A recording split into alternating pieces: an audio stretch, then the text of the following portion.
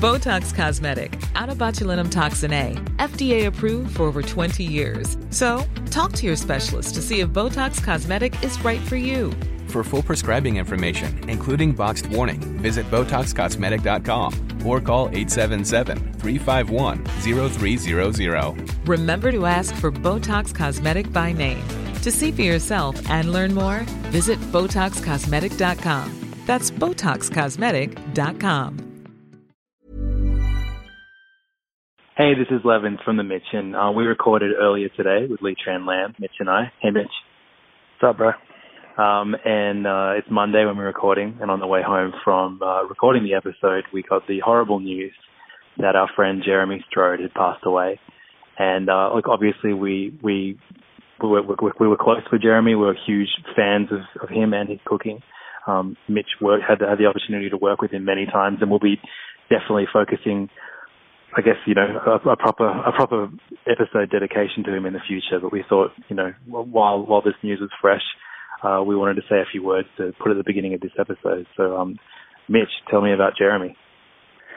Yeah, I don't know, man. It's really tragic and devastating, and my heart and my love goes out to Jane and his kids and all his family. But Jeremy is someone that the industry as a whole loves.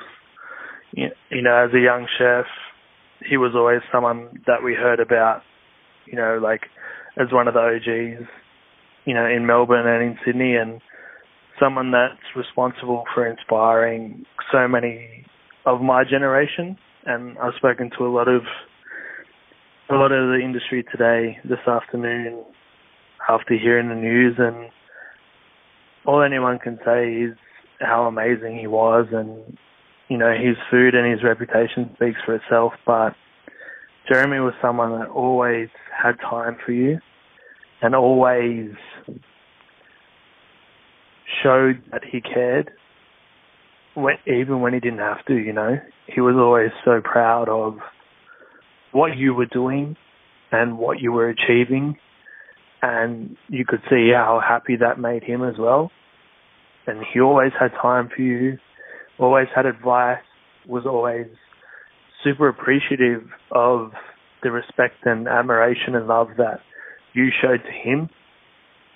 We called him the truth, and that summed straight out. He was the truth. His cooking was the truth.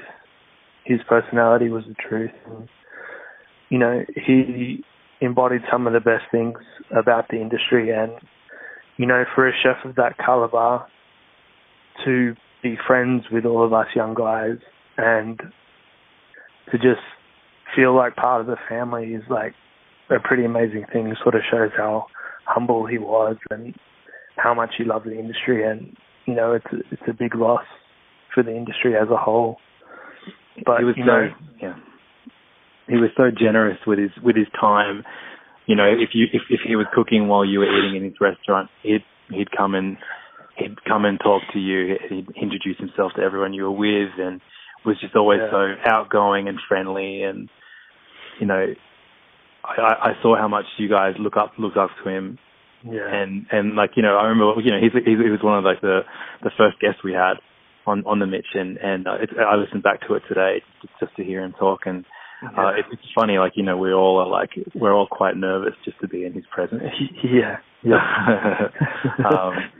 But and that episode, listening back, he was actually, he'd just done an event for Are You OK? And he spends a great deal of that episode talking about the importance of the mental health of chefs and people in the food industry. And I just found this, it's absolutely devastating and really unexpected. And like you said, the heart goes out to those far closer to him than we are. And this is this is a loss that I think is really going to be felt. I don't know anyone that could have said a bad word about Jeremy in his lifetime. No. And I just think, the amount of people that Jeremy's passing is going to affect is enormous. It's huge. Yeah, and obviously we don't know what demons he was battling and whatever, and now he's at rest and at peace, and his family have asked that if anyone wants to show their love and support, that they donate to Are You OK? I think there's a link in the Gourmet Traveller article in relation to Jeremy passing. So, you know, I reach out to everyone to donate a little to Are You OK? And reach out to everyone that you know that might be going through some shit, or even if they're not, and just let them know that there's someone there to talk to, I guess. And it's tough, man. Fuck. It's, yeah, man. Just reading the news, and I just couldn't believe it. Just like, you know, devastating is the word. And yeah, if anyone is in the industry and has thoughts that they're alone and they can't talk to people about things, like, you know, it's never the case. There's always someone there that wants to talk to you about how you're feeling, and, you know, that's something that we've kind of tried to talk about on the show before. And it affects a lot of people in the industry, I think. Yeah. Yeah, I mean, like, I've reached out to so many people, and so many people have reached out to me, you know, so there's always someone to talk to. And even if you can't talk to someone, you know, call Are You OK? Or whoever it might be. But, you know, I mean, sometimes even that's not enough, so. Yeah. The truth. We'll talk about Jeremy millions of times in the future of our stupid little show, but know that, you know, he is, you know, one of the most loved chefs that's ever cooked anything in Australia, and you know, from the classic kind of, classic beloved Australian kind of dishes that he did at Bistro and all these stuff in Melbourne, right through to, like, you know, even the fish and bacon burger they did at the fish shop, which is like one of my favorite burgers of all time. Like, the dude had skills no matter what he was cooking. Yeah, he's the truth, man. Just plain and simple. Yeah, well, we'll miss him so much. So yeah, I mean, Jeremy and everyone close to Jeremy, everyone who loved him, who loved his food, you know, we're thinking, our thoughts are with you. Yeah. And on with the show. We'll talk to you again in the future. Yeah. Thanks, bro. Bye. It's the Mitchin' Podcast. Hey, what's up, and welcome to The Mitchin'. We are a weekly food podcast. My name is Andrew Levins. My co-host, as always, Mitchell Orr. What's up? Hey, mate. Joining us today, a return guest for the first time in not much time, Lee Tran Lam, from her podcast, The Unbearable Lightness of Being Hungry, and writing food articles for anyone who will have her. From life in general. From life, Lee Tran Lam. Welcome home. Thanks so much. Welcome home. I'll just park my furniture here. Yeah. Can I reveal juicy gossip about you? You live in a one-room apartment. What's that like? It's a studio. It's like living in a matchbox. Yeah. Yeah. So this all kind of. Have you never heard of a studio apartment before then? I don't know anyone who lives in one. It's Sydney. Like, that's the only kind of rent I can afford. That's very elitist of you, though. God damn it. I've already put myself in this hole. Says the guy that lives out in Parramatta because he can't afford to live anywhere else. Yeah, I know. You live in a box. Yeah, but I live in a box with a great view. Yeah. So on the show today, just elitist views on Australian junk food. We're going to talk about the second season of Master of None. We're going to talk about women in the kitchen. Mm-hmm. And first, we're going to where they belong. Women in the food industry, women in the box. We're also going to talk about right now a meal that I had last week. So we can basically call this episode "Late Pass with Levins." Yeah, that's right. Yeah. I'd rather late pass than the pass. Just kidding. All food podcasts are great and equal. So I want to talk about Momofuku Siobo. I finally friggin' ate there after being like teased for it by Paul Carmichael himself on the podcast. That was like a year ago as well. Yeah, I know. But I made it there. It's fine. For those who don't know, it is a restaurant in Sydney that frequently is at the top of our top 5 lists. It was 3-hatted when it was before Paul took over, and then I guess Good Food took away 2 hats because that's like took away a hat. It's 2 hats. It's 2 hats. So it's 2 hats now, and it's still 3-star in gourmet. It's Gourmet Traveller's restaurant of the year of the past guide. Yeah. So people love this restaurant. Guess what, everyone? I loved this restaurant. I got a history with this restaurant too. When it opened, the first time I went was because Lee Tran gave me a voucher to eat there with my wife when we got married. So it was her wedding present to us was to eat there. That was also about 3 years after it opened. That's right. But apparently I went there for another tie-in. I went there and ate at the bar for your birthday, the year before that. We joyride. How many years ago was that, Mitch? That was like 5 probably. Maybe even more. But I just wanted to talk about how fucking good it is. It's so fucking good. Yeah, no shit, bro. I know. I feel like, it's one thing to say some place is great, but there were just the entire experience is everything you want in an expensive meal. Yeah. The speed of it, the pacing. We talk a lot about pacing, and I feel like sometimes we'll only mention a restaurant's pacing. Your comment will just be like, "Oh, it took too long for the food for my. I was there for 4 hours. I got sleepy, yeah, kind of thing." But I think when I went to Attica last year, fucking 10 years after it was open. And the most exciting part of eating there was when they just send out this onslaught of snacks. When I say onslaught, it's like you finish eating one and there's already another one on the table. And I was like, man, this is the best pace. Seibo, I don't know how the fuck you say it. Momofuku in Sydney. Yeah. That pace is just your entire meal. And it's so... and they read you. If you're smashing it, they'll keep them coming really, really quickly. If you're taking your time, they'll pace it out a bit more.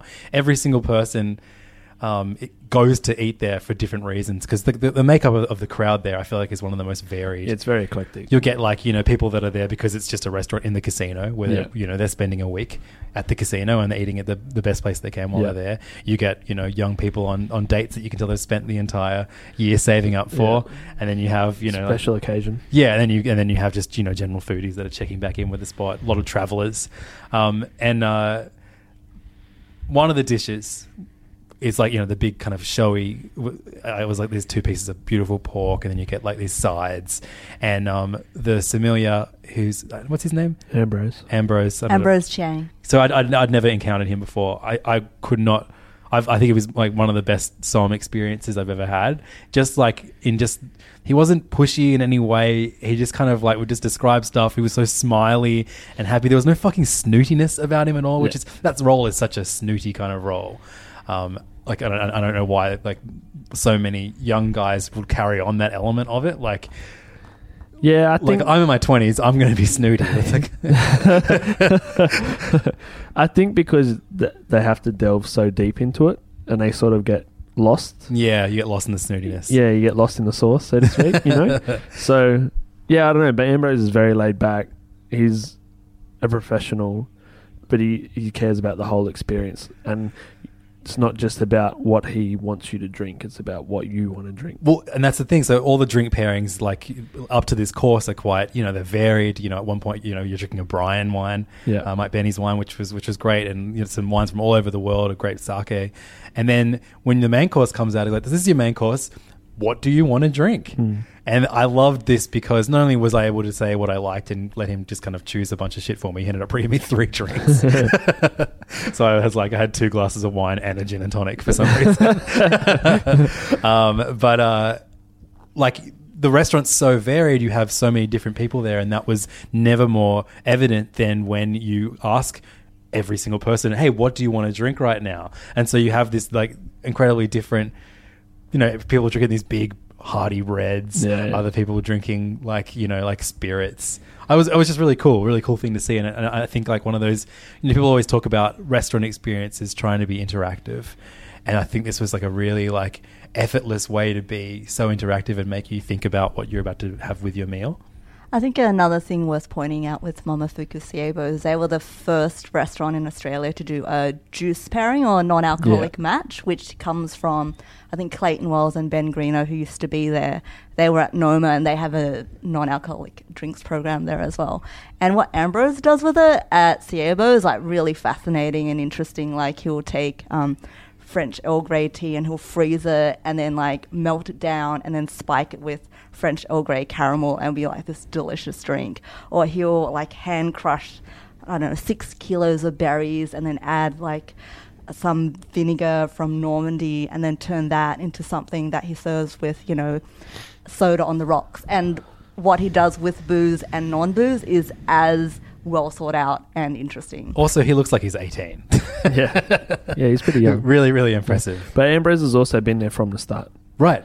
Ambrose has been there since working with Rich and Hargrave worked under Rich, and when Rich left, Ambrose stepped up and took it over. Yeah, right, cool. Yeah. No, so it was like, I mean, I shouldn't only speak about wine. Like the food is phenomenal.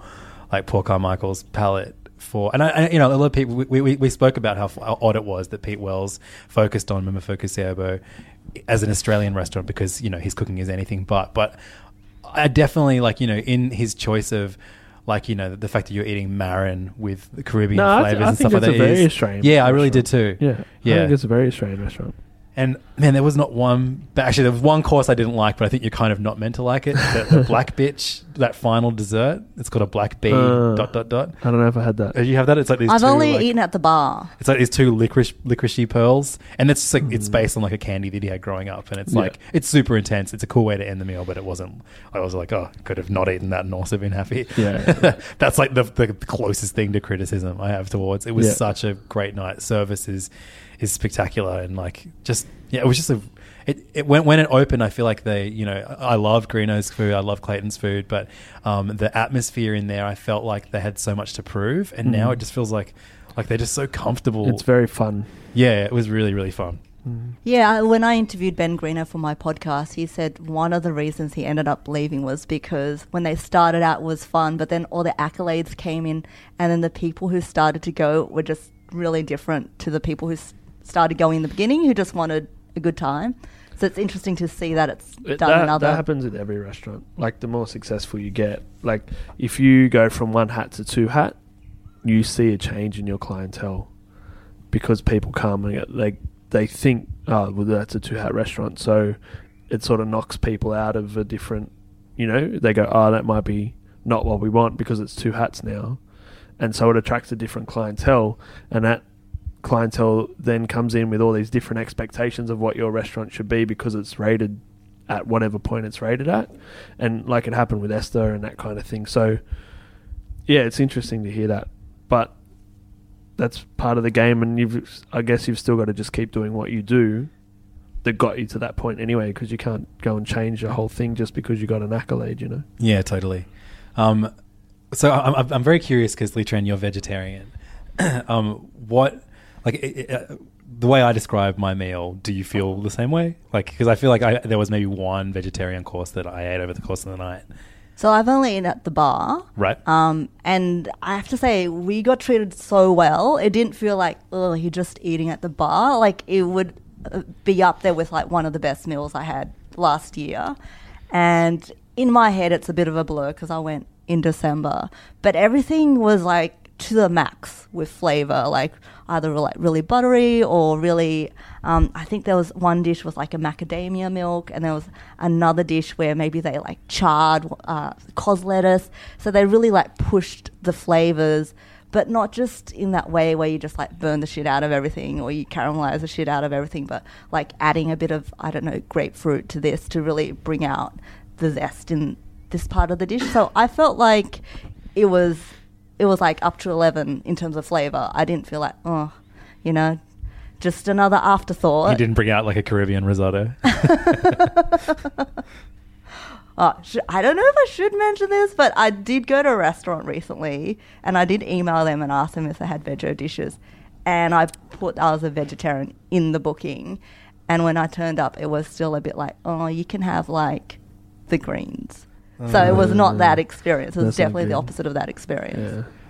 It stinks. Yeah, well, I mean, all I can think of now is was it like a military snail dish. Yeah. And I think it was like right in front of me, and I was like, another one of those, please. That's like the first mouthful you get. Like second, I think. Yeah. It was, man, and it definitely got better from there, but that was a spectacular start. There's so many great, cool tastes, and I agree with you. Like there is a lot of Australia in his menu. Yeah. The kingfish head, did you get that? Yeah. Just covered in like hot sauce, like just plastered in this hot sauce, which is more about the vinegar and the peppers rather than the heat. Yeah. It's so good. Anyway, highly recommend it. Obviously, you don't need us to tell you to go there. It's one of the best in Sydney. Yeah. Congrats for making it, bro. Thank you so much, bro. Congrats for B for having a birthday to make you go. So let's talk about Australian junk food. Good Food put out a pretty fun article last week that I saw it, but I didn't read it. But I wanted to talk about that. Yeah, good. Well. Awesome. Yeah. Lucky we have a podcast, man. I know, lucky. So this is written by Joel Bearden. He does top 10 Australian junk foods. And I won't read the entire article. I'll just go through their top 10 and we can work out if there's anything that's dangerously missing. Okay. All right, so vanilla slice. Yeah, sure. I fucking hate vanilla slice. Yeah, I didn't fuck with vanilla slice when I was young. Yeah, not a fan. But it's always everywhere. Yeah. So it is iconic. My father-in-law we went for brunch at their place, and he brought out the vanilla slice slabs. He goes, I'll warm them up on the bench. I'm like, oh man, he's gonna eat this anyway. Golden Gay Time. Yeah. Fucking oath. Yeah, that should be number one. Yeah, it's not really numbered. It's just Okay. a list. Yeah, that's sure. number We'll put it number one. Gay Time. Sausage sizzle. Yeah. Sure. Yeah. Shapes. Yeah, I fuck with shapes. Yeah. Okay, cool. Meat pie. Yeah. Yep. Is a meat pie and sausage sizzle really junk food though? That's what I was thinking. It's not really junk food. It's certainly, yeah. There's some sort of nutritional value there. Yeah. A Neenish tart, which is I have no idea what that is. That's the black and white iced black tart and white cookie with No. like fake cream in the middle. No. I hate that thing. Yeah, no. I was always like it's like the suburban bakery. You see the Neenish tarts, and then there was always those weird green frogs. Like they're like the size of a cupcake, and they're a green frog with like two brown chocolate eyes, and then it's like this pinkish cream in the middle of them, and they cut a wedge into its mouth so you can see like the green icing, and then the pink in the middle from its mouth. You know what I'm talking about? Never seen that before in my life. They're all over suburban. No, anyway. Milo. Yeah. Passiona. I prefer Pasito, but sure. What? Yeah. Okay. I thought that was like a known thing. Everyone preferred Pasito, man. Ah. Passiona, please.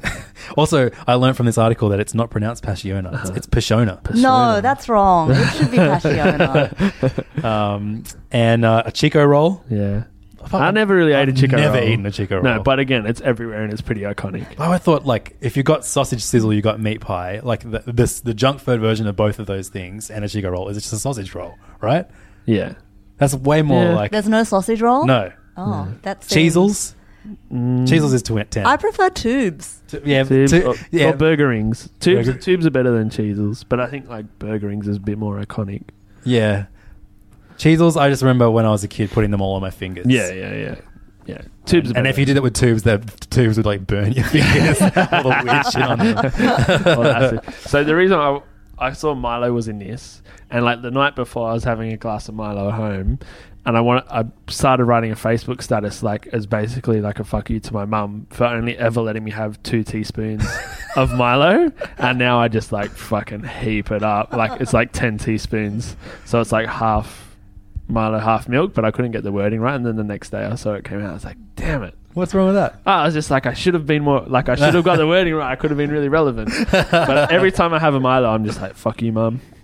7, 8. How do you Milo? Do you like? I used to you put the 2 spoons down the bottom, then you get a little bit of hot water and you mix it up. What? Yeah, man, you make a little hot, and then it combines with the milk better. No. And then you put another one on top, so then you have the crunchy stuff too. No. 10 in, milk in, stir straight away, and then you got to eat it straight away so you get all the crunchiness and the goodness. Because if you let it sit, then it goes like not crunchy and no good. Right. You get, and then the milk's super chocolatey anyway because you got so much fucking Milo in there.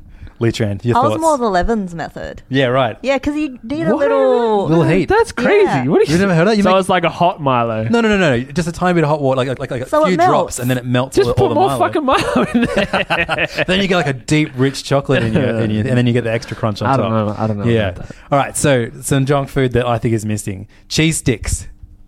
Like Those Kraft weird, cheese disgusting sticks? craft cheese Yeah, sticks, yeah, or yeah. singles. Yeah. The craft singles. Yeah, or Yeah. Laughing Cow. Yeah, Oh, yeah, well, craft singles. I'll give you That's craft way singles. more like, you know, like shitty Yeah. white Aussie. Yeah. You bring too much culture to this, Lee Laugh Tran. a bit fancy. Sorry. Lee Tran. Yeah, craft singles. Yeah. Well, what about Baby Bells? Those I don't know what Baby the Bell wax, is. the red wax covered cheese That's ball. more fancy than That's way more Laughing fancy. Cow. I'm the snooty one. 2-minute noodles. 2-minute noodles. Yeah. Oh, Yeah, that- for sure. Yeah, Yeah. the Slash Maggi. meagering, but I think it should be Maggi if it's Australian. Yeah.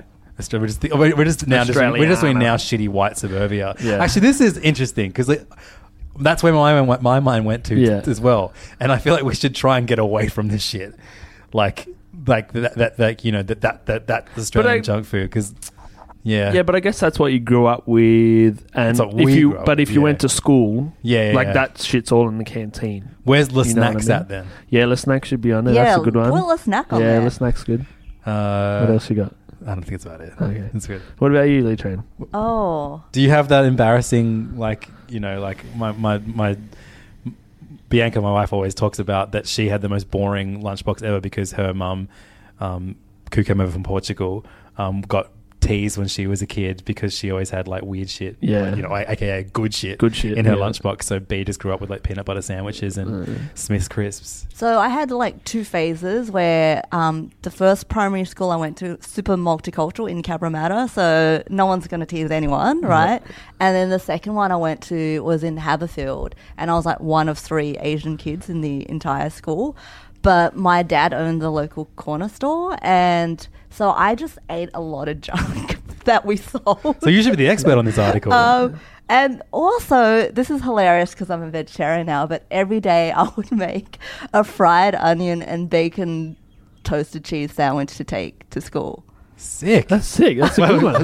So like Every regular day. fried onions. You'd make it Yeah. at home, or you go to the corner shop and make it at the corner shop? I'd make it at home and I'd take it, and it'd be like slightly soggy, but you're in year 6, you don't care that Sick. much. I don't know how I didn't have a heart attack at the age of 12. awesome. How are hot chips and chicken salt not on there? And then I just realized like lollies Yeah. in general. There's no Yeah. lollies on that list. Like red frogs. Or Red frogs whatever. or strawberries and creams. Yeah, and- strawberries and creams. Yeah. Pineapple chunks. Oh fuck! I love pineapple chunks. They're more New Zealand though. I think they're a New Zealand. What? Yeah, chips. yeah. Pineapple chunks. We stole New them Zealand thing. like we did Oh. Crowded House. Lamington. Lamington. Yeah. Yeah. I mean, there's a million fucking things. Yeah, isn't yeah. there? Anyway. More candy. Red clouds. Gummy I ears. don't know what a red cloud is. You don't need enough Teeth. sugar. I used to like teeth. Oh yeah. Yeah. Teeth are pretty bad. Is Violet Crumble Australian? I don't know. I think it might be. You I don't feel like I've ever seen it anywhere else. You're a Violet Crumble over Crunchy guy, aren't you? Fuck you. No, I think I like You're Crunchy, yeah, bro. You're back in the crew. Twix is the only real chocolate bar. Oh, Twix is so good. Twix is number You one. and you're a bro. chump boy too, right? Yeah, I don't mind a chump. Yeah. Twix is number one. What was like? Okay, I've never realized that your dad owned a corner store. Did you get to the point where you took junk food for granted, or was it just always fucking there and you loved it? Yeah, so I would go through phases. There was a phase where I ate, there was a Mars bar ice cream. Oh, no, Snickers bar ice cream. Yeah, get both. You There can still still get, you can is. get them both. Yeah, Yep. but it was a big deal when you can get chocolate bar ice creams in Yes. corner shop. in freezers. They yeah, were the yeah. expensive $2 kinds. Yeah, totally. So I would eat one every single day.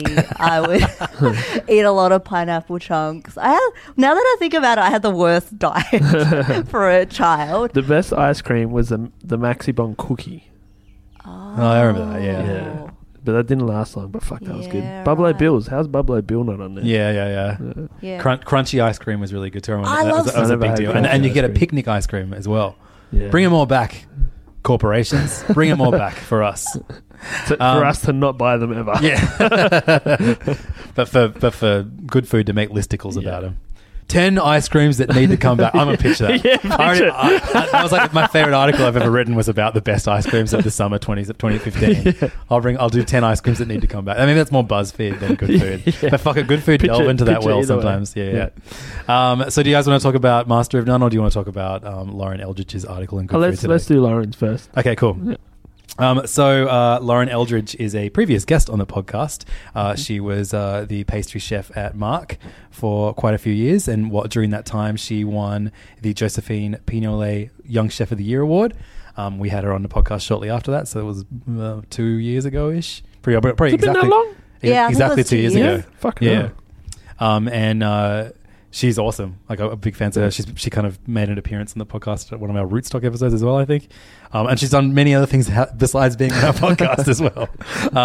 But she wrote a really great article that was out in Good Food today. We're only doing good food articles today. Basically kind of responding to not so much the fact that there was one female chef that had been... Like only one of the chefs was a girl. She was responding to the backlash. That's right. So of all the nominations for this year's Josephine Pignolet Awards, and they're national now, only one of the chefs was a girl. And that was Kylie Miller from Attica. That's right. And a big deal was made of that. And every time that she was mentioned, it would bring up that she was the only girl who was nominated. And so wasn't so much the article which is up today, which is called... former Josephine Pignolet award winner returns her volleys. But it's basically saying, like, you know, almost about the way it was talked about, less than it was about the fact that there was only one girl nominated. Yeah, it's a really good written article, and it's kind of lucky that we got a woman here to speak about it as well. So it's not two middle-aged white guys talking. But and I want to get Lauren on next week. It's also pretty much the opinion that I hear talking to female chefs or talking to females in the industry, and I agree with it. Like, why do they need to be identified as female chefs, and why are they not identified by the things they've achieved or done in their career the same as male chefs are, which is what Lauren says, and is pretty much what every female chef says. And every time a female chef has to do an interview or something like that, and they get, what's it like to be a female in the industry? What's this and that? And it's obviously it's not just chefs, but it is particularly prevalent in the food world. From speaking from where we are and what we see and who I talk to, and they fucking hate it. And it's like, what are they supposed to do? Do they steer that question in another direction? Do they ignore that question? And then, you know, are they getting asked? Are they only getting interviewed because they're a female and the publication has decided they need to have a female, and it's not based on, you know, like all that kind of thing. So yeah, it's a hard subject to broach. I mean, and feel free to butt in at any point instead of us fumbling over it like we do every week. But like with this podcast, like, you know, I look back on the episodes we've done, and I see how much men outnumber women just on this podcast alone. And that's with me and Mitch going like, we can't keep only having guys, but it's difficult. And I know this is it's a lame complaint from our end, because, you know, it's considerably easier for us to get more women on than it is for a woman to, you know, work her way up the industry. Yeah. But you know, even it is a noticeable thing. Like it's still a very male dominated space. Yeah, I remember interviewing Chewy Lee Look, who used to run Claude's, and she had the Chow Eating Bar in Surrey Hills. And I remember talking to her about this on my podcast, where I cited a statistic, and this was for America, but it's probably similar for Australia, where you're more likely to find a female CEO than a female head chef. Like, that's how skewed it is gender-wise.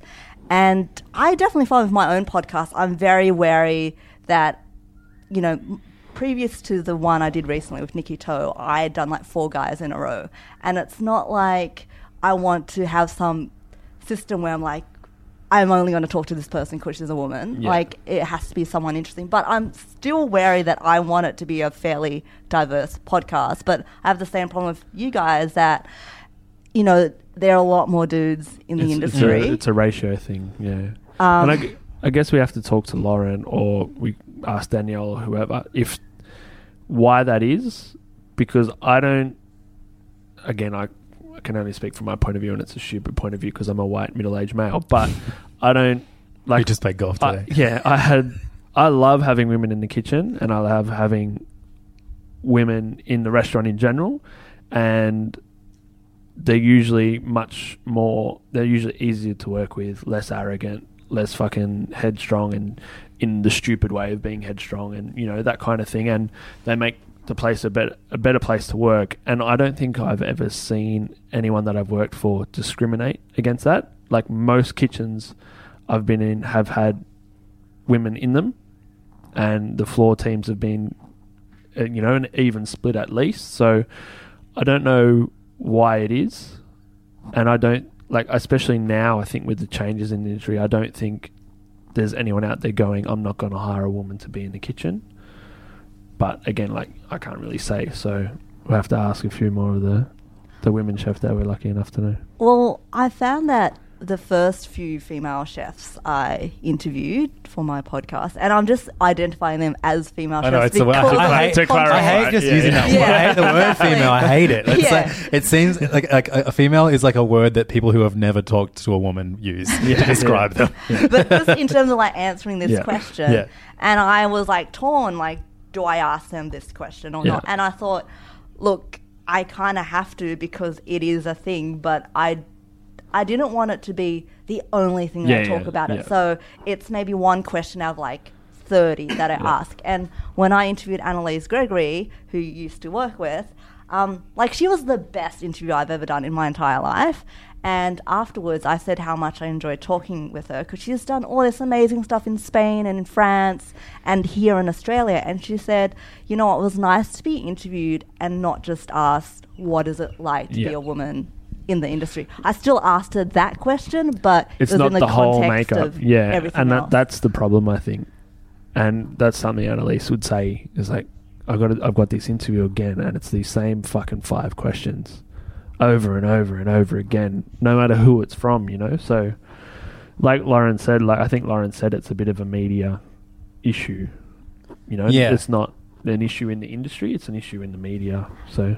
I think it's not just the media, because when I went to that World's 50 Best Talks thing that happened at the Opera House, one of the questions was this dude who got up, and as soon as he said it, we all were like dying inside, where he said to Dominique Tran, who recently won Best Female Chef in the World's 50 Best Awards, he basically said to her, why aren't you a mother? Because that's basically the most important job there wasn't is. it like, do you have any regrets that you didn't decide to be a mother instead of a chef? Yeah, and the implication, like, he didn't say in the literal words, but his implication was the most important job you can have is being a mother. Yeah. And she answered it so well, and she said, like, how do you know I'm not? Because actually I am. Yeah. I've got like twins, but she just chose not to publicize it. And I can understand that, because then it becomes about how do you balance it, you know? But you know what I thought was amazing? She answered it in such an articulate, funny way, where she didn't make him feel bad about asking such an arrogant, misogynist question. Didn't she make him repeat it first? She was like, I'd like you to ask that question again, right? But she could have been like, she could have handed him his ass on a plate. And I feel like the kind of shitty thing is, and I think any woman has been in this situation where someone's been a dick and you have to kind of make it okay for them that they've been a dick. And you kind of have to point out they have been a dick, but you can't be a jerk about pointing out that they've been a dick. Like, that's the tricky thing about being a woman, right? Like, and the thing about all these articles is all these women are expected to explain why this is a problem and how they're single-handedly meant to solve it. Yeah. And it's like, should they really? Is it really their fault? Yeah, I know, like a good friend of ours, Nina, Las Vegas, who's a DJ, like, just refuses to answer those questions now when she gets asked them. Like, you know, what's it like being a woman in the music industry? She's just like, fuck off. No, like, she did a big spiel for like a pretty high, like Billboard or something like that, saying like, just don't ask me these questions anymore. I'm done.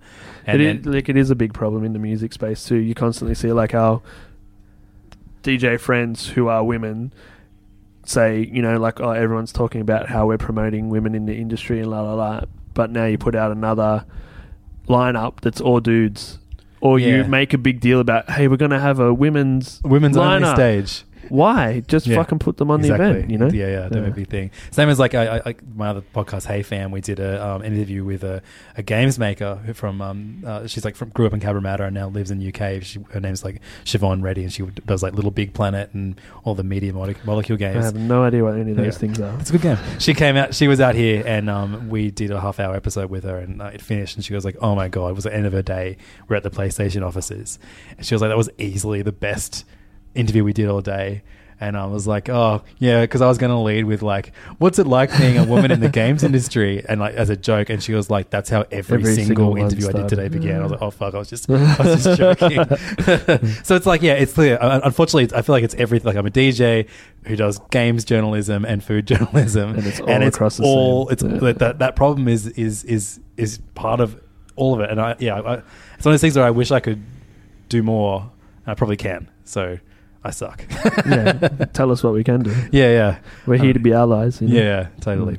I think just profiling women because they're really good at what they do and asking 100%. them about other shit is one step forward. And I don't think anybody wants recognition just because of their gender. Totally. Like they all want the recognition because they've earned it. Yeah. Like everybody. You don't want something that you haven't earned, and you don't want something handed to you just because of something you happen to be that's unrelated to what you do. So do we need to, like, say goodbye to these articles that are like, here are 5 female chefs in the industry who are really ripping it up? Yeah, definitely. I think, or is there some good that comes from them for highlighting? Yeah, I have such mixed feelings about this because the problem doesn't go away if we just pretend it doesn't exist as well. So I feel like it's a really complicated debate, and we just can't have the cliche of asking these women. Yeah, I work in journalism. It's a lot, especially in magazines, which is mainly my background. Most of the workforce is women, and we're never asked why aren't there more dudes in the industry. Never hear you've probably never been described as a female writer. Yeah, rarely. Yeah, right. Yeah, very rarely. Yeah. But Lee, your last podcast with Nikki too did make me go, fuck, maybe we're not looking wide enough. Because I've known Nikki for a long time, and I think Nikki's amazing, and she would be a great person to have on because she pays attention. She's constantly in different she's establishments. That we need to ask. I was like, fuck. Why haven't we thought of Nikki or this person or that person? Well, one of my favourite podcasts that I listened to in the last year is your episode of Unbearable Lightness with Helen Greenwood from Grab Your Fork. Helen Yee, sorry. Sorry, thank you. Easy save, thank you. Helen Yee from Grab Your Fork. Who she's been a blogger, like, started out as a blogger like you.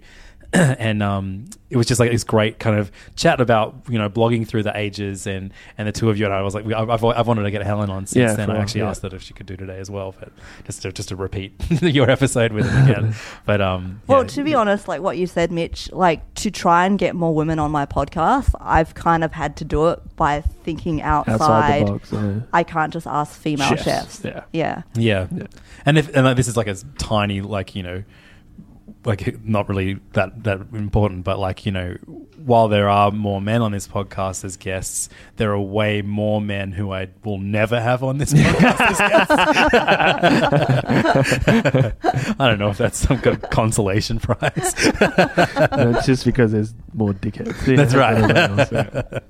So yeah, look, I hope Lauren's moving to Melbourne. Is she? Yeah, so she's setting up some stuff in Melbourne this week, and hopefully we'll be back next week in time to do the show with us then. So hopefully we can hear more from Lauren Eldridge very soon. She's awesome. So let's talk about Master of None season 2. Because old Andrew Late Past Levins finally finished that season last night. I watched about 100 other TV series. I got put on the back burner. So, Tran, I've spoken to you about this series after the first season came out. This is a series on Netflix created by Aziz Ansari and Alan Yang. Aziz plays the character of Dev, which is loosely just kind of based on Aziz. This is him, yeah. But then there are moments where I think that's problematic, which we can address later on in the episode. But after the first season came out, you came on my my other podcast, Hey Fam, and we did the best TV shows of the year. And you and I were very pro that show. There was another guest, a friend of ours, Matt Roden, who was extremely against it. Really? I like season 1 was great too. Season 1 is good. I will still, defend I ride for it. Yeah. And I think, it's very much about I guess at its core, the series is about living in New York and having relationships in New York. Yeah. And I think that season did a great job of saying what it's like to fall in love with someone. And I really loved those episodes. And then the kind of undertone of it is that Aziz's character Dev loves pasta, and at the very end of the first season, he leaves for Italy to learn how to make pasta. And so this season catches up with him in Italy. Like, we actually get 2 episodes in Italy of him, what his life's been like.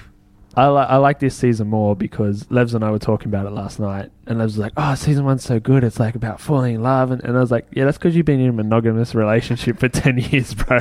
Like, you've got nothing else to relate to." And I was like, "I thought that was gross, and I thought it was gross and boring, you know." But season 2 is so cool because I guess we have mutual friends who know Aziz, so you sort of hear about how much he loves food, and we know Eric and how much Eric loves eating and all that kind of stuff. So to see that come through in a show, like, season 2 is so relatable to me, even though it's based in New York, and, you know, like, the Tinder dating and just going out to eat or going to a bar and meeting your friends to this thing and going somewhere to eat something is, like, so relatable to my day-to-day life, you know. So, like, it's really good. I liked that one of the things I liked about this season was that food took a much bigger step forward. It's a prominent thing. Yeah, absolutely.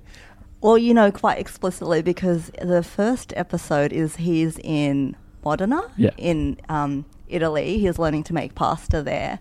And the second episode, he's fed by Massimo Bottura. And apparently, when Massimo Bottura heard that Aziz Ansari was filming in Modena, he was like, I have to have him in the restaurant. So I assume that Aziz filmed there so he could just get into Osteria Francescana, but it was actually the other way around. Massimo Bottura, like, courted him, and that's why in the scene they're eating in the wine room, because there was nowhere to film because the restaurant was already booked out. Yeah, I thought I loved that scene. That was really fun. And at one point in this season, we're going to go full spoilers on Master of None season 2, by the way, because I really want to talk about it in depth. It's been out. It's heaps old. If you haven't watched it by now, like, you're a fucking idiot. Yeah. If you hadn't watched it yesterday, it's fine. But now you're a fucking idiot.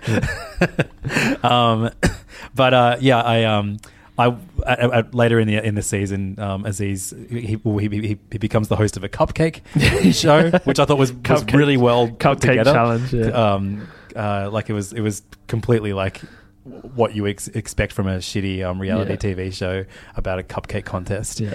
But then he pitches this completely unearned like travel show with this Chef Jeff. Yeah, which is very much. And I read an article in which they deny this, but, like, there is no way it's what's his name? It's not Bourdain. It's Anthony Bourdain, but it's played by Bobby Cannavale. Yeah, that's right, Cannavale. Doing a very good Bourdain impression. And he ends up being, like, a real creep who has, like, multiple cases of sexual harassment about it. And I was like, fuck, imagine what Bourdain thinks of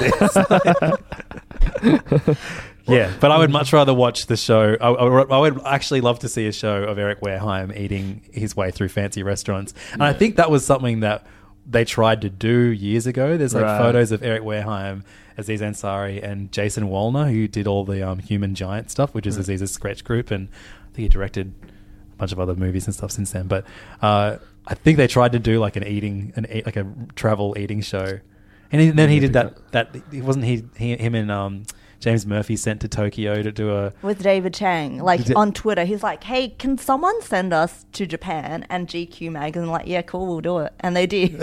Just for an article or something? Yeah, just for an article. Well, because, so with this one, right, there's a really good podcast with Aziz on the Bill Simmons podcast, and they talk about Master of None. And Aziz actually did go and live in Modena for 3 months and learn Italian and all that kind of thing. And after this season wrapped, he went and did that in Tokyo. Really? So season 3 might be Tokyo version. Well, yeah, right. My joke was that the next Tourism Australia campaign should be trying to get Master of None shot in Australia. That would be the worst season, though. No, it would be fucking sick. He'd go to Acme. It would get real dark. This is so funny, man. When I had, like, he came to the Dip when he was last here, at the Opera House, and had, like, a long conversation. Like, I was just like, hey man, what's up, thanks for coming through. And he, like, had a long conversation about how lonely it is traveling and stuff like that. And I feel like that really like he's also written articles about how he doesn't believe in love in in our generation, and like how he thinks his parents' arranged marriage makes more sense than the way most of us treat relationships. So I think our outlooks, like my personal outlook on, like, you know, I'm a big believer in love, and I'm not a lonely dude. Whereas I think I think my problems with the series just stemmed from very different outlooks on that particular aspect of life. So all the things that you didn't like, because you can't relate to them, I liked. I know, it wasn't that I couldn't relate to them. I just, like, I see a lot of Aziz himself in Dev. And so knowing that he wrote this series in which he's put in a position that he's trying to win over a girl who is engaged to someone that he met in Italy, and then it ends with him claiming that she used him. I just thought that was so gross. That part was a bit, Okay, so I have a different... I didn't like that part, I have a different take on this, right? So I feel like the whole season is about whether you should have what you want, right? Sure. And we've seen a lot of it backfire, like when Eric Wareheim's character goes to the wedding of his ex-girlfriend, and everyone's like, don't... With the melon? I love that. and don't... Everyone's just like... shreds the new husband. You're like a B grade. It's so good. Everyone's like, don't declare that you're still in love with her. That's a bad idea. But of course he does. And with... what's her name? Is it Francesca? Francesca. Yeah, Francesca. She's engaged to a guy who's like pretty boring, right? That she thought was going to be her future. And it makes sense for them to be together. And everything about her life is really embedded in family. Whereas Dev can do whatever he wants. If he wants to eat bacon, he's going to eat bacon. Doesn't matter if his parents are Muslim. So I think it's interesting that she questions, should she actually have what she wants? Which is this relationship with Dev, or running to New York and having this fun life. Whereas for Dev, the only thing that kind of held him back was like, oh, she's with another guy. It's a bit, questionable. But I think, for him, like, she was hands off, but she sees him as freedom, and she did she did flirt with him. Come on, like, no, she encouraged, but for Dev to say that he was being used, I didn't like that either. It's like, but that's also like, you get stuck in your emotions and you think this, and then you don't get what you want, so you have this overreaction tantrum that is a tantrum, and you say all this shit because you're emotional and it's not logical and all of that. But I was like, come on, Dev. But I mean, when I was on your show, Hey Fam, Matt Rodin's like, oh, the problem with Master of None is like... He's an okay guy. You don't give him that voice. Keep going. I like it. I'm into it. The problem with Master of None is like, Dev is just like a perfect character. He's just like so like, no, he's super flawed. Yeah, he has a lot of super flaws. Flawed, so I was sympathetic to his point of view, even though I thought they shouldn't get back. I just thought they shouldn't get together, because what is so interesting about their relationship is that they're not the together. forbiddenness. Well, and for me, that was the weakest Yeah. part of this season for me. Like, there were the middle, like, 5 episodes I thought were awesome, like the best that he's done. I loved that episode that he wasn't even fucking in. That was like incredible. Death Castle? Death Castle one, where you Yeah. have Really like good. 3 different groups of people that it kind of follows the deaf supermarket worker, the guy working in the taxi drivers, And they got real taxi are so drivers. good. Yeah. And the guy working in the foyer of the hotel, the concierge. Yeah. I loved that episode so much. I loved the Thanksgiving episode, which was co-written by his that's friend. great too. Lena Swaite. I thought that was a really great episode. Yeah. And like, he actually did some of the dramatic stuff really well in that, whereas when he was being dramatic in the scenes with Francesca, I was just like, shut up. He just has this puppy dog face, and it reminds me too much of either him or Tom Haverford, his character on Parks and Rec. And I couldn't couldn't disassociate. I see too much. Maybe that's my own hang-ups. Maybe I just see too much of him in But it. I think there is heaps of him. Yeah. It is basically him. Like, it's his parents too. His parents are the best thing in the show as well. Yeah, I loved the scene of his dad when he makes him come and visit him at work, and then he's like, shows him the collection of things that he takes after he Out of removes them people's from butts. people. And then he's like, no, if they go out of their butt, they have to keep it. It's so funny. Yeah, and I thought his dad was like way funnier this season than last season. Yeah, His dad, he was clearly loving it. Yeah. And and like lots of things that I liked from last season. Like, I liked the episode that was about him eating bacon a lot, and his cousin. Yeah. That was a good episode. But I couldn't stand how saccharine the first episode was in Italy. The one that's based on the bicycle thief. Yeah. I just like with the kid and like him. And I just found that like there are like people always go on about like how bad his parents are as actors, but there were moments where I was like, everyone in this show is a terrible actor. Yeah, Aziz isn't a great actor, but I like it. Like it's kind of charming in a way, I guess. Like I don't find it that it takes me out of the show, and I kind of love how bad his parents are at acting. Like I think his dad got really good this season, but his mum is quite stiff and stuff. But I think it's still good, and I think it makes the show more genuine. Yeah, more genuine, and yeah, exactly. Do you know one of the alternate endings for this season was that maybe the girl in the first episode would come together back. or something? Yeah, I was expecting that to happen. Because there's a lot of still exploring that and how that changes and the back and forward, Yeah. But really I was good. like, just go to the restaurant and ask for her details. Because he was like, I can't contact her because the number's on my phone and it's been stolen. And I would just be like, just go to the restaurant and go like... And ask her booking number the first episode. Yeah, that's true. And also, she made a booking for like a month from then, so maybe you she knew would have... exactly when and Oh, yeah, totally. Yeah, you could have. Yeah.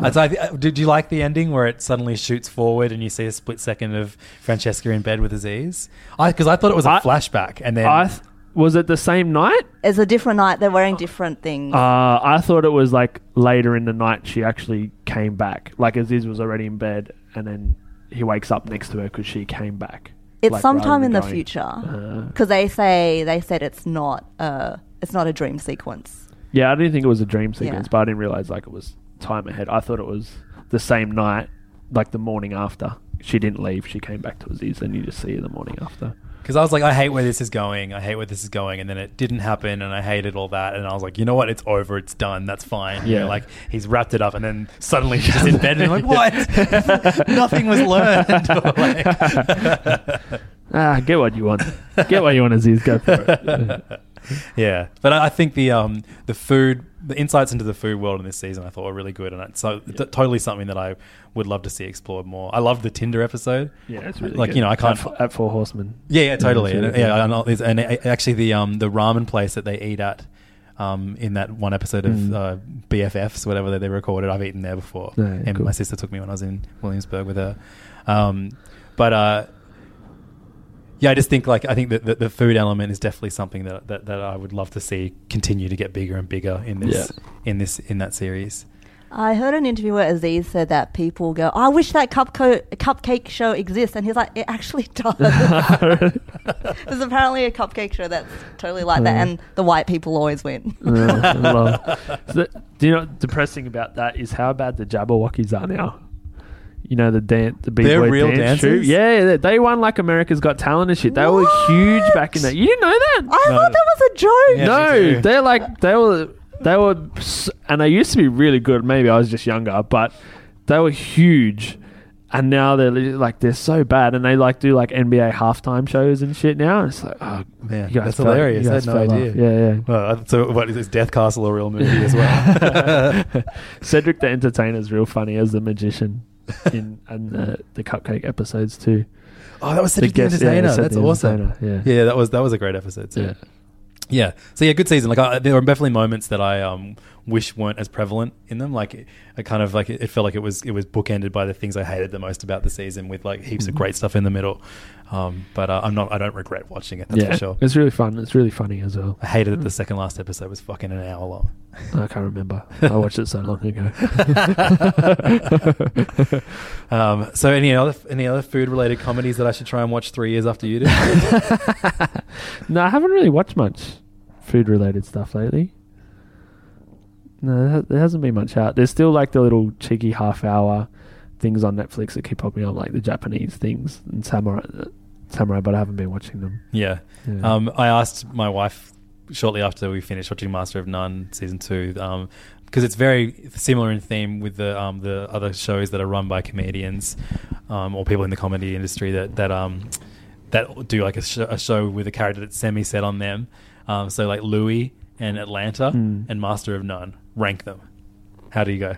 How would you Have rank you them? seen Atlanta? Have Have you you watched watched Haven't Atlanta? seen Oh, man, you watched Lee Atlanta. Tran. So by default, it's Master of None at number 1. Oh, Have you watched Louis? I watch a bit of Louis, but it's, I can live Yeah, without I can it. get why it's way more like kind Yeah, of necky. I think for me it's Atlanta, and then Louis, then Master of None. Yeah, Master of None's still a good show, but Yeah, Louis, like Master of None is more enjoyable than Louis, but Louis is genius, and Atlanta is like the best of both worlds. It's fucking hilarious. It's amazing You'd love performance. Atlanta. It's so good. Yeah, you should watch It's it. on It that was one of the long best. pile It was one of to the best watch. shows, like if not the best show last year. Best, right off topic, but who gives a fuck? What's best show you've watched this year so far? I think Master of None would be up there. Yeah. Yeah, right. Fargo season 3 was pretty good. It love wasn't that. as good as season 2. It's very, very different. Yeah. I watched Better Call Saul, but it's not amazing. I It's haven't just caught up on enjoyable. the latest season yet. I've started season 2 of Preacher, which is really fun. I'm surprised you don't like it. I've watched that the pilot episode. I know you should give more than an episode, but it's like Nah, you got to watch that more. pilot's so fucking bad. You got to watch more. Season 2 is really Just good. like so the far comics, too. which I love. Yeah, I don't have a relationship with the comics. Are anything but boring, and it was so baffling to me that the first episode could be so boring. Yeah, interesting. But Game of Thrones today, baby. Oh, you guys can talk about that. I've never watched an episode of Game of Thrones. Fuck. All right, well, that is it for the episode. Unless you got some more TV shows you want to shout out, Lee. Any emails or anything, Livs? We got an email that just said our podcast was good and the others weren't. The end. You can send us an email, themitchenpodcast@gmail.com, and you can find us online, facebook.com/themitchen, where you can find episodes online at our YouTube page as well. And Just if give us there's a anyone Google. you want to hear from or want us to have on, tell us too. Especially if they're not a dude. Anytime we have to do less work, it's good for us. You can find us on Instagram too, at themitchen. We're on the individually at Instacrill and at Levdog, and Lee Tran Lamb at Lee Tran Lamb is where you can find. You can eat a sandwich named after me now. What the fuck? What? Where? What? There's a sandwich named after me. Why keep that in the, talk about burying the lead? Okay. It's at Saga in Enmore, which is Andy Bowdy's cafe. Yeah, wow. Yeah. Apparently, it's so I would always go there and get the charred broccoli and parmesan focaccia, and they kind of have turned that into a sandwich. So apparently, that's why they named it after me. But it was funny. I went to eat it. It was really good. So it's fermented chili mayo, charred broccoli, a cheese that I'm going to mispronounce, and charred lemon. And it's called the Lee Tran, or It's called the Lee Tran. the master of buns. But it was funny. So I was eating it, and these people I didn't know were sitting around me, and they're like, "That looks really good. What is it?" And I'm like, "Oh, it's a sandwich named after me." I just felt really embarrassed. So arrogant. saying that. So arrogant. That's so good. Amazing. And of course, make sure you check out Lee Tran's podcast, The Unbearable Lightness of Being Hungry. Who was your most recent guest?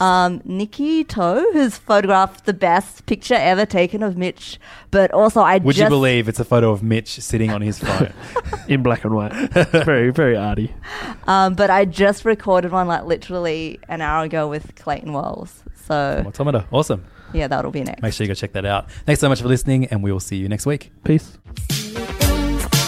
Without knowing that life brings a change, and they've been checking all the signs.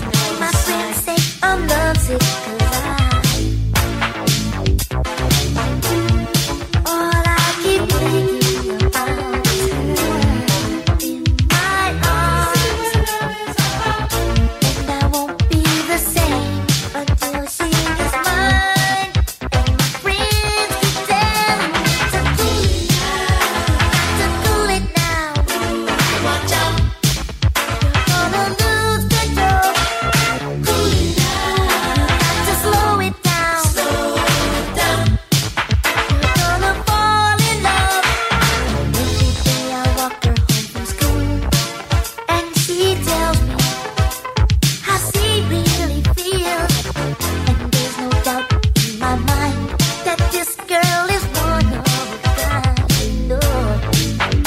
'Cause all I keep thinking about is her in my arms, and I won't feel the same until she is mine. And my friends keep telling me Oh, when you got a girl who takes her time, you must know the pace. You can't mess with her mind. She feels the same, she'll let you know. Just prepare yourself and be ready to go. And I hope this message stays in your mind, cause you almost lost a girl who was right on time. There's one more thing that you got to know. Just cool it down and stay in control. Cool it down. You got to cool it down. Watch out. You're gonna lose control. Cool it down. You better slow it down. Slow it down.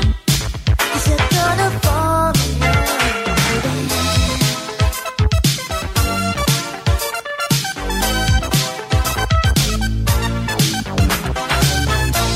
And all I keep thinking about is her in my arms. And I'll never be the same until you are mine. Oh, listen to me, let me tell you why you all coming down on me, trying to tell me how my life is supposed to be. I know you're only trying to help me out, trying to show me what life is really about. But this time I'm gonna make it on my own. So why don't you fellas just leave me alone? Ronnie, Bobby, Ricky, and Mike.